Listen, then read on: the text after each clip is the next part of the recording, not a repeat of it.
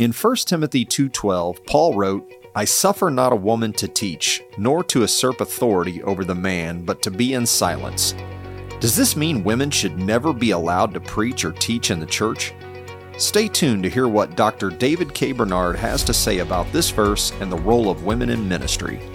Welcome to Apostolic Life in the 21st Century, a podcast dedicated to helping modern-day believers live out the teachings of the first century church. This podcast is part of the teaching ministry of Dr. David K. Bernard.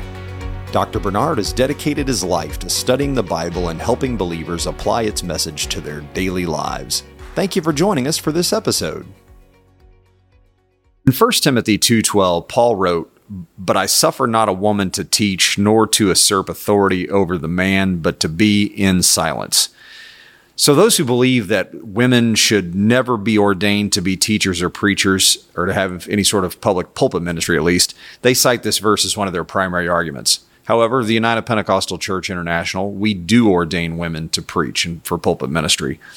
How does the UPCI reconcile this verse, 1 Timothy 2:12, with their practice of ordaining women into the ministry? Is there a biblical case to be made for this, for ordaining women in the ministry? Certainly, we do believe it's biblical for women to preach and teach the gospel of Jesus Christ. So let me step back and give you kind of a broad historical perspective, and then I'll give you a biblical perspective. In the early centuries, it appeared that women were prominently used in ministry, and especially the original Christian churches were in homes. So there wasn't the public building and stage and pulpit. And so it was quite natural for a woman to lead in her own home, for example, and to lead her family and her friends and her neighbors and to share the gospel with them. So in the early centuries, when you study church history, it seems that women were prominently used. But as the church became more institutionalized, the move of the Spirit diminished. So when the gifts of the Spirit and the calling of God is prominent, the move of the Spirit, then women's anointing becomes evident and they're used. But when the church lost the Spirit, became more public, more institutionalized, formalized, it conformed to the secular culture for public meetings. And so as the Catholic Church developed, it never allowed women to be preachers or priests, and still doesn't today. The early Protestant churches followed suit coming out of the Catholic Church. But then when there were revival movements, it's very interesting. Whenever there were revival movements, moves of the Spirit, that's when women had prominent roles, because it wasn't based on institution or culture. It was based on gifts and callings and anointings of God. So the early Methodist movement, women began preaching. The Holiness movement, women began preaching. Pentecostal movement, women began preaching. So at the beginning of the Pentecostal movement, the first oneness organization, the first list of ministers we have in the oneness Pentecostal movement, it comes from 1919. Based on the first names of the people, or in some cases, the title Mrs., 29% of the credentialed preachers on that first list of oneness Pentecostal preachers were women. When the United Pentecostal Church was formed in 1945, the very first list we have is from 1946. 21% of the ministers were women in our own UPC, and that included the wife of our first general superintendent, Howard Goss. So we have a history of that. Now, whether that's right or wrong, we need to talk about. But when we go to Scripture, we do have to look at the whole of Scripture. Because a prominent example would be, if you want to support Trinitarian baptism, you go to Matthew 28:19. It says, "Baptize in the name of the Father, Son, Holy Spirit." It says what it means. It means what it says. End of subject. We don't have to look at any other scripture. There it is, black and white. But we say, hold on just a minute. When you read the whole of Scripture, you find that the apostles consistently baptized in the name of Jesus Christ throughout the book of Acts. You find the epistles always refer back to the Jesus name formula. So with that in mind, what does Matthew 28:19 mean? And we focus on the name singular that fulfills Father, Son, and Holy Spirit. From the rest of Scripture, it's obvious. It's Jesus. And in Jesus dwells all the fullness of the Godhead bodily. So that's how we look at one Scripture in isolation. So let's take the case of women in ministry. When you look at the whole of Scripture, you'll find God used women in the Old Testament. Yes, it was predominantly a patriarchal culture, so men typically had leadership roles. But you have a number of women who are identified as prophets or female prophets, prophetesses. You have Isaiah's wife. You had Huldah, the prophetess who prophesied to King Josiah. And it specifically says, it identifies her as the wife, I think it's of Shallum. So she wasn't in rebellion against her husband. He was identified as the leader of the home. I think the scripture's clear because typically when it introduces a prophet like Isaiah or you name any other prophet, Amos or Elijah, it doesn't say who was the husband of so-and-so. But Huldah being the wife of, I think the scriptures make a point. She was a good wife. She followed the spiritual leadership of her husband in the home, but that did not preclude her from being a prophet and she was under subjection to the king. She obeyed her king, but yet she could be a preacher to the king and to the whole nation, including her own husband, and yet that didn't violate scripture. And then we find this amazing example in the book of Judges, chapter 4. Deborah was a judge, which is the civil leader of the nation of Israel, and a prophet, which is a spiritual leader. Of all the other judges, only Samuel is also called a prophet. So she was unusual as a spiritual leader as well as the civic leader. And some have said, well, God used her because no man would do the job. Barak said, I'm not going to go to war without you. But the point is, she wasn't appointed during the war. She was already a judge. And so no, there were thousands of men in Israel who could have been judges, but God chose Deborah. So even though you might say, well, that's exceptional, the fact that God would do it show that it's not violating a scriptural principle or a creation principle. We do believe that the husband should be the head of the home, but we do believe that essentially the marriage is a partnership. But that does not limit a wife from having a role that God chooses. And again, in the case of Deborah, it says she was a mother, and it says she was the wife of her husband Lapidoth. So once again, I think Scripture is being intentional. She didn't violate the proper guidelines for the home. She followed her husband's godly leadership, but yet she exercised this role. Now, you find that precedent already established in the Old Testament. So if it was wrong for women to be a leader or a preacher or a prophet or spokesman for God, it wouldn't have happened one time in Scripture, at least not with God's approval. But multiple times it's with God's approval. When you come to the New Testament, in Acts 2, there is an expansion of ministry under the new covenant, and specifically says, your sons and your daughters shall prophesy.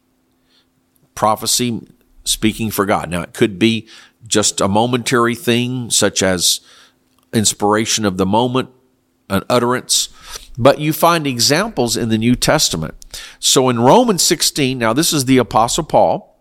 He's writing and giving greetings to the church at Rome, and he mentions a number of women who are workers in the gospel, and he uses the same Greek titles for them that he uses for males.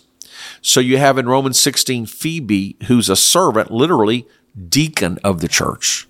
Now, whether he was using it generically or in the sense of deacon, as in other passages of the New Testament, and she was a supporter, a protector of the church. She had a prominent role. In fact, he used her to deliver his letter.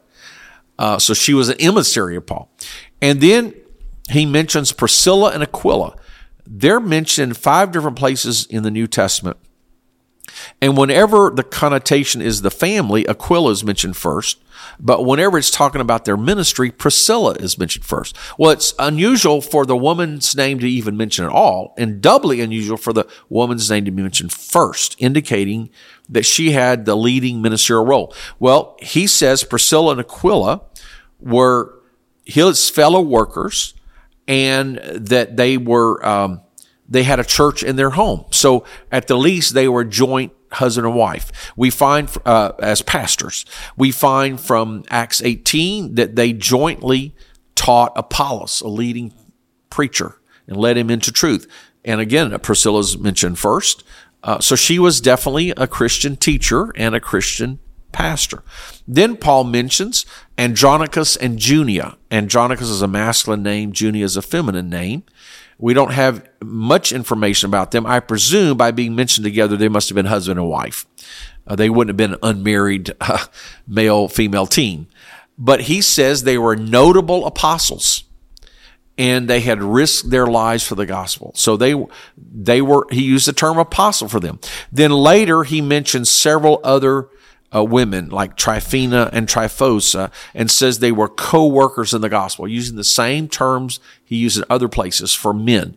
So here we have these different titles.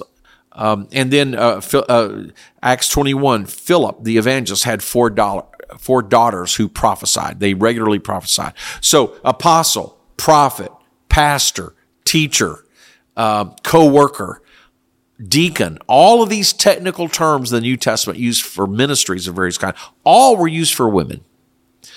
So in that context, and there are two passages of Scripture that would seem to limit women. The one you mentioned, and the one in 1 Corinthians. Now, for a full discussion, I've got 3 chapters in my book, The Apostolic Church in the 21st Century, which goes into much greater detail than I can do here. But you find a passage in 1 Corinthians 14, which is talking about disruption in the church. It talks about disruption caused by people indiscriminately speaking in tongues with no interpretation. So it gives guidelines for that. It's not forbidding tongues, but it's proper use of tongues in the public service. Then it talks about women asking questions of their husbands. Apparently, some women were disrupting the service. And so he says, be silent in the church, ask questions at home. It's not an absolute prohibition, but it's regulation for some problem that existed in the church. But we know it's not absolute because Paul had already said in 1 Corinthians 11, if a woman is going to pray or prophesy in church, she should have her head covered and her long hair as a covering. So he's basically saying women can preach, prophesy, pray in public worship, but they need to do so as women, as feminine. Not as imitation men, not usurping the male role, but in the feminine role. So with that in mind, when you come to 1 Timothy 2, if you read the whole book, Paul is dealing with a problem of false teaching in the church at Ephesus. He has appointed Timothy as a young minister to go to the church at Ephesus, take charge. Probably Timothy isn't married, and so there's an issue in the church. And then he says, I don't allow a woman to teach or usurp authority. So that it's a rare word in the Greek. And I actually think the King James translates it better than a lot of other translations because it's not just having authority, but usurping, taking authority wrongfully. And it could be that the teaching and usurping authority is combined, to usurp authority to teach. And it mentions a woman, singular. So you could have a particular woman in mind. So here's the context I see. Timothy's a young minister, probably single. He's supposed to take charge of this church. And here's a woman, a prominent woman in the church, that she is causing problems by teaching false doctrine. And she's probably married. Her husband is probably prominent as well. Timothy doesn't know what to do. And so Paul says, look, Timothy, you might be young, you might be single, you don't want to interfere with another man's wife. But in this case, I don't allow a woman like that to teach or take authority. So, Timothy, you need to take authority. And then he used the example of Adam and Eve, which some people say, well, this is an absolute rule. No, he's using a very specific example. Adam knew the truth. He told Eve what God had said. Eve said, let's do something different. Adam should have said, Eve, be quiet. Don't talk about violating God's word. We need to follow God's word. But instead, Adam said, okay, I'll go along. Now, that doesn't mean all women are deceivers. It doesn't mean no women can teach, but Paul was using that as an example. So, Timothy, here's this woman. Don't make the same mistake Adam said was, okay, you're a prominent woman in the church. Your husband is supporting you, so I'll just leave you alone. No, take authority. Say, no, you can't teach this false doctrine. That's contrary to God's word. Sit down. Be silent. Be quiet. And so that's what he was saying. And so that would not apply to all women, but it would apply to any woman who's teaching doctrine contrary to the church or who is trying to take authority over the proper authority of the church. But if a woman is under authority, so if she's married, she follows the godly leadership of her husband in the home, and she follows the godly established leadership of the church, follows the established doctrine of the church, then she is free to minister. She can prophesy, as Acts 2 says. She can prophesy, as 1 Corinthians 11 says. She can hold offices such as mentioned in Romans chapter 16. So that's why the United Pentecostal Church International ordains women. When we look at the whole of Scripture, and especially the New Testament, including specifically the example of the Apostle Paul, he endorsed women in ministry. So just because he gave one instruction for handling a problematic situation, we should not allow that to override everything else Scripture says and everything else Paul himself said and did. Now, one final thing, in 1 Timothy 3, when Paul gives qualifications for a bishop, which in the New Testament context would be like a senior pastor, he said he should be the husband of one wife and his children should be an objection. So some people say, see, husband of one wife. Has to be a husband, has to be a man. But they're missing the bigger picture. Yes, Paul is using the typical example, husband, a man who's married, who has children. So given that example, yes, he should be. So he's speaking against polygamy and he's speaking for faithfulness in marriage. But that is setting a principle. Using that typical example is not meant to be exclusive. If you say it's meant to be exclusive, then he has to have children, plural. He has to have a wife, plural. So no single man could qualify. No man who is divorced because of scriptural principles, because his wife left him. No man who's widowed. No man who's married and has no children, or he only has one child, but he doesn't have children. So if you're gonna say that typical example is meant to be an exclusive, exhaustive definition, then you would not allow Paul to be a preacher. You would not allow Jesus to be a preacher. And you would only allow preachers who are currently married to one wife, who've never been divorced or never been widowed or never been remarried, and who have at least 2 children, who are living for God. Then they could be a preacher. That's clearly not what Paul meant, because he wasn't trying to exclude himself from being a preacher. So I think that's going off on the wrong track. I think if you look at the whole of Scripture, there's adequate justification for both men and women. If we are under authority and if we follow our proper gender distinction as given by God, then yes, we can have a ministry that's given by God and also recognized by the church. Thank you for listening to this episode of Apostolic Life in the 21st Century. If you enjoy this podcast, please take a moment to give us a review on Apple Podcasts, Spotify, or your favorite podcast app. We also appreciate it when you share Apostolic Life in the 21st Century with a friend or family member. And make plans to join us again next time as we look at how the Bible applies to everyday life.